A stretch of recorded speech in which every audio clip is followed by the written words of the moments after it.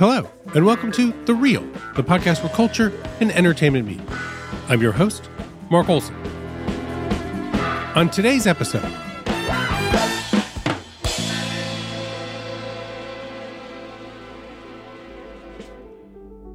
these next few weeks, we're taking a break from our usual format to help guide listeners who may be staying home more often than usual. If you're wondering what to watch, what's worth streaming now, what you can watch with your kids who are home from school, we've got you covered. As you all know, updates around the coronavirus are developing rapidly. Just this week, Los Angeles Mayor Eric Garcetti announced an emergency action to close bars, nightclubs, dine-in restaurants, entertainment venues, gyms, and movie theaters here in LA in an attempt to slow the spread of the virus. Many movies that were going to be coming out soon are now undated, and production on many new projects have shut down. I recently wrote about what closing down movie theaters means for local independent venues. And my colleague Ryan Fonder took a look at the impact of the decision by Universal Pictures and some other distributors to release some of their current movies to home viewing platforms much earlier than usual, which could be a real turning point in how Hollywood does business moving forward. So in today's episode, I'm going to call up some of my entertainment colleagues to discuss what they think is worth watching while you're at home. And of course, because of coronavirus, we're all self-isolating at home, so some of the audio quality may suffer. There may be the odd pet in the background, but we know you'll understand, and thank you for listening. Later, we'll be talking to TV critic Lorraine Alley about what she's watching this week. But first, here's film reporter Jen Yamato to help us compartmentalize our anxieties with some horror movie recommendations. You've already watched Contagion. What's next? Jen, thanks so much for joining me today. Thank you for having me. It's lovely to speak with you. I am actually podcasting from my house with my cat in my lap. That seems like the way to do it. Why have you not been doing it that way all along? Exactly. We're also on Skype for those who are at home, which means that I've convinced Mark to turn on this video function, and I love this way of working, I have to say. Jen, I know you've been hitting up some of the streaming sites looking for movies to recommend to people. And one of those sites, Shudder, has sort of a great deal for new people who are, signing up for the first time. And actually, a lot of sites have been doing that, right? That's right. If you look on our LA Times website, there's a fantastic article that will give you tips on which streaming platforms currently have, 14-day trials or 30-day free trials right now to get you through at least the next month watching all sorts of film and TV content, including Sundance Now, which has a 30-day free trial where you can watch a lot of great indie films with the promo code Sundance Now 30. You got Crunchyroll for your anime needs. You can watch some HBO programs on their website, I believe. And Shudder, as you mentioned, is my favorite source for horror movies and genre fare. And it has such a fantastic array of stories in many forms and many subgenres for our horror lovers out there. And I know one of the things that's I think is going to be exciting for people during this time is you're kind of digging deeper into your screening list or things you've been wanting to see or maybe haven't gotten to for a while. I know myself, I'm really looking forward to, there's a George Romero film from the early 70s called The Crazies that's about a biological weapon that gets deployed against a small town. And so I'm kind of planning on watching that as my substitute for Contagion. Instead of watching Contagion, I'm looking forward to watching The Crazies. So for you, what are some other movies that maybe you'd recommend to people who either have already watched Contagion, want to hit some other sort of similar, current end times horror movies? That's right. Well, here's the thing. I have to say, first of all, there's so many things right now that will and are exacerbating our anxieties over the real world.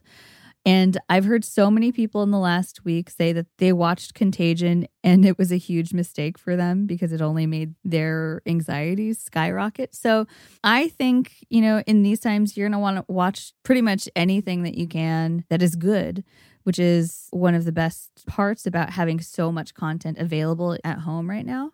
So Contagion, yes, I think you can rent it on Amazon.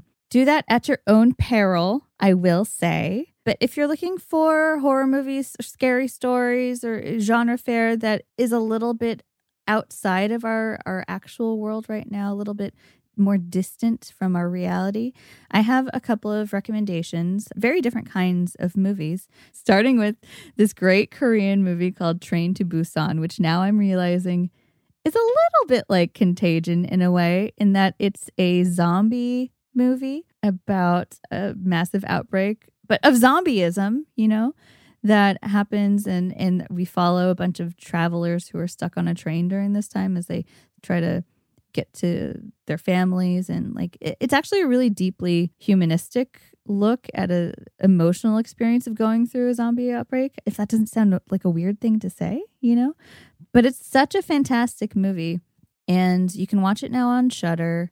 You can also pair it with an animated prequel to the story called Soul Station. That sounds great, Jen. What's another movie that you've got for us? Well, there's another film that is also on Shudder called Tigers Are Not Afraid, and it's from this Mexican filmmaker named Isa Lopez. It's a dark fairy tale with child heroes. There's magical realism. It's a really great discovery to make if you haven't seen it yet. And it was floating around the festival circuit for the last few years before being made available. So that's one that I would highly recommend. Now, if you need a slightly different sort of change of pace, I think you should check out this weirdo camp cult title called Tammy and the T-Rex, which is also on Shudder now. It was sort of rediscovered, excavated from the vaults in the last year by cult film fanatics. It's a movie starring Denise Richards and Paul Walker.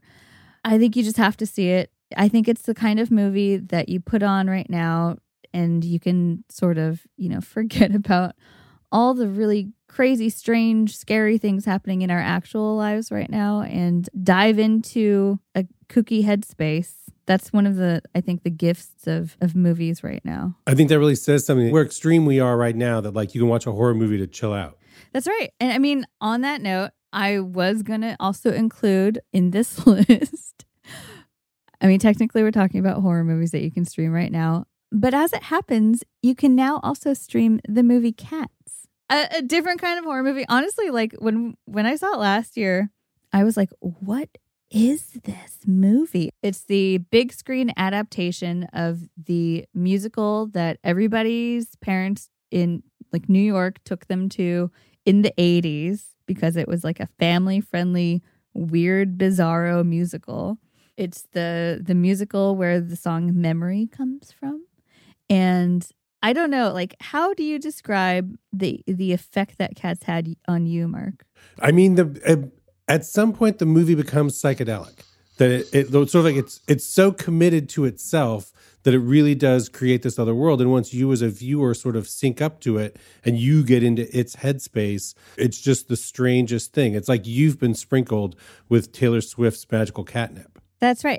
And recently this week, Seth Rogen tweeted that he was about to watch it. And his live tweeting of Cats alone is the best endorsement for watching Cats in these times. Because when the world turns upside down so fast, a movie like Cats can come along and break your brain in the most wonderful ways for an hour and 50 minutes and give you such a respite from thinking about literally anything else, because you're spending the whole time thinking about, how did this movie happen? What is happening? What do these cats want? Why are they so small? What is a Jellicle? Who is a Jellicle choice? And so now, before I let you go, Jen, hit me with one more proper horror movie.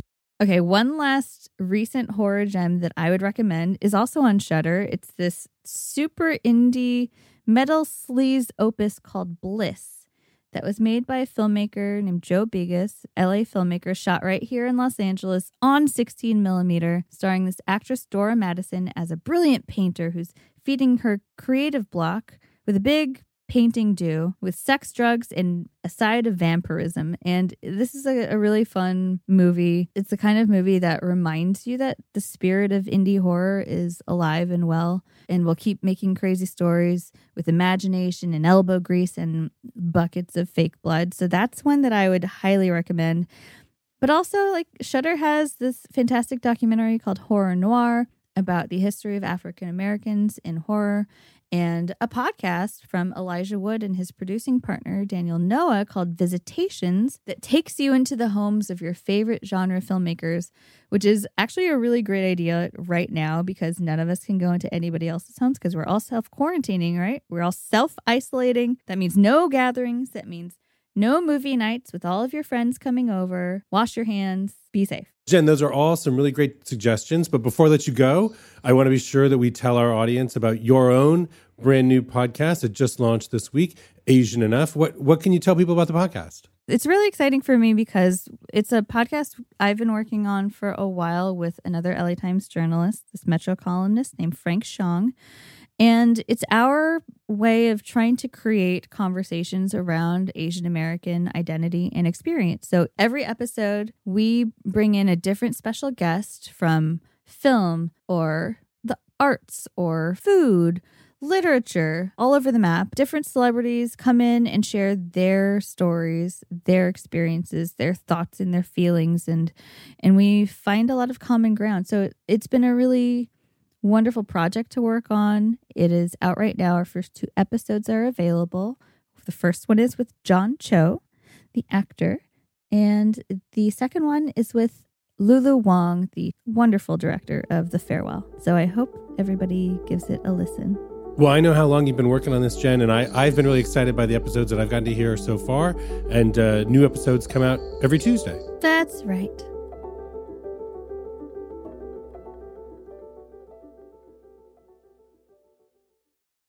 Now moving on, I want to call up my colleague, TV critic Lorraine Alley.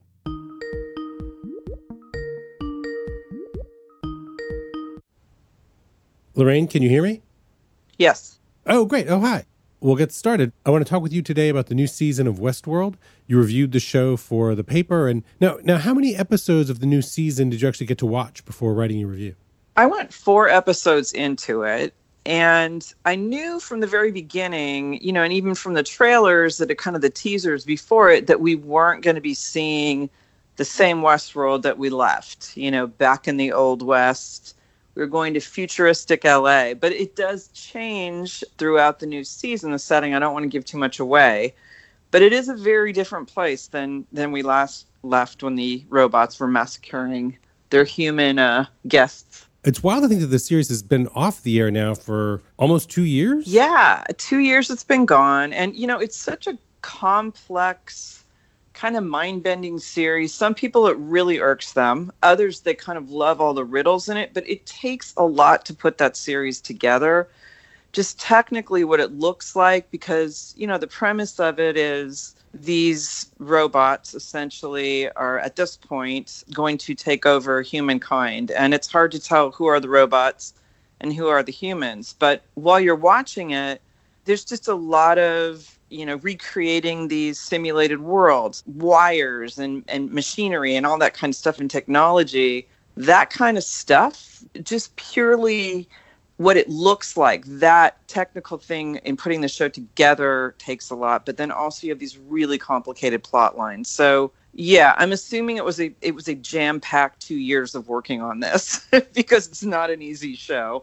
The second season of the show, as I understand it, a lot of people kind of gave up on the show, that they felt like it had gotten too convoluted. They didn't like some of the story changes from what they liked about the first season. And so for people who maybe watched the first season and kind of gave up on it in the second season, do you think it's worth giving it a new try for this third season? For people that were really into the first season for, its recreation of the Wild West and then pitting, technology against romantic idea of the Old West, I'm not so sure they're going to be wanting to try and delve into futuristic Los Angeles for season 3. But at the end of the premiere episode for season 3, they flicked at this new world, which is also a recreation of the past. And it looks like Nazi era Europe. It looks like they're in Italy. And of course, it's got to be like one of the most sadistic chapters, horrible, violent chapters in humankind, right? I mean, so of course they have to revisit it. But it did look like they're going back into another era or recreating it. So in other words, we're not just outside the theme park. We're back in it too. And what that's going to bring, I don't want to spoil anything, but that might be enough to bring some of the people back that liked season 1. But if you were purely in it for like the sort of cowboy lore and the shoot ups and that kind of stuff, no. Season 3 is not going to do it for you.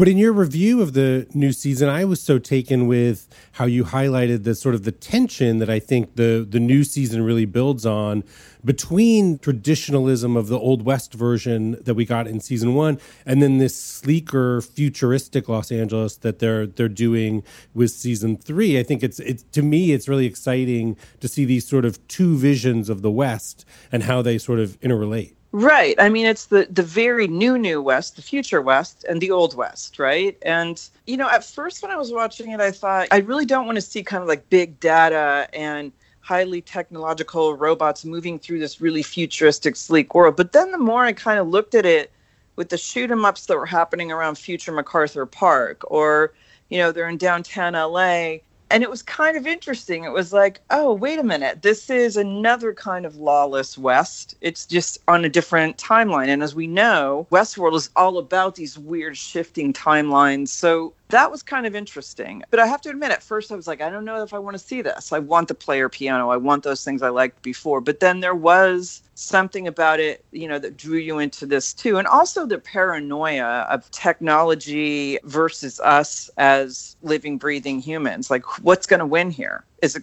going to make us better or destroy us? So that theme is really strong. Also in your review, you explored this idea that the confusion that a lot of people feel when they watch the show, that, as you said, that's a feature, not a bug. Like, it's set up to be that way.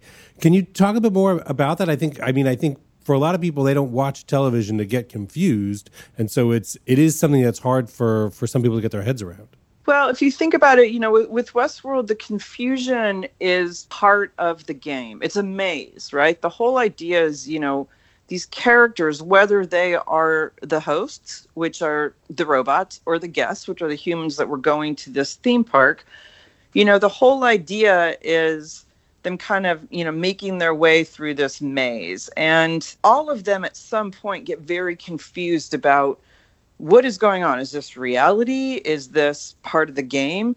What timeline am I in? All of those things. And as they're getting confused, it was getting like more and more confusing for viewers. Now, normally it would be like, yeah, that's kind of off-putting, but Westworld had, at least for all of season 1 and some of season 2, had been able to kind of really pull people in. Like, are you smart enough to figure this out? It was almost like a challenge, right? Can you figure this out? And it was definitely a good sort of distraction from like real life confusion that we all deal with outside. But I find it really funny that, when you talk to people about Westworld and they're like, oh, it's so confusing. You don't know what's real and what's fake.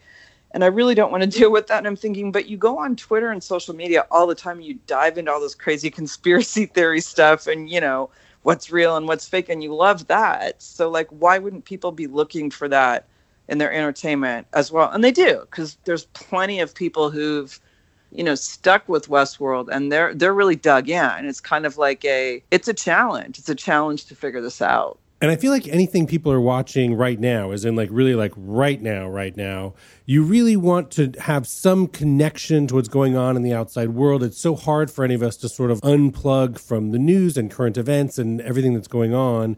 For you, does Westworld have some connection to our modern day? Like, what is the show saying to us about right now? What the show says to us about the right now, about where we are presently, particularly this season, they're looking at algorithms and big data. In other words, you think you have free will, you think your next plan is unmoved, yet all these companies that have been amassing big data on you, they almost know what your next move is going to be, because from everything they've mined, from all of your accounts, from all your movements online, from what you've done computerized, whether it's using your card or in the show computerized cars, whatever it is, they know what you're going to do next. So in other words, you are now being controlled by the data that you willingly or unwillingly gave them in the past. And I would say that's pretty timely and topical. But do you feel like the show, they're aware of that? Are they trying to push it in that direction as far as being, some kind of an allegory about big data? What within the world of the show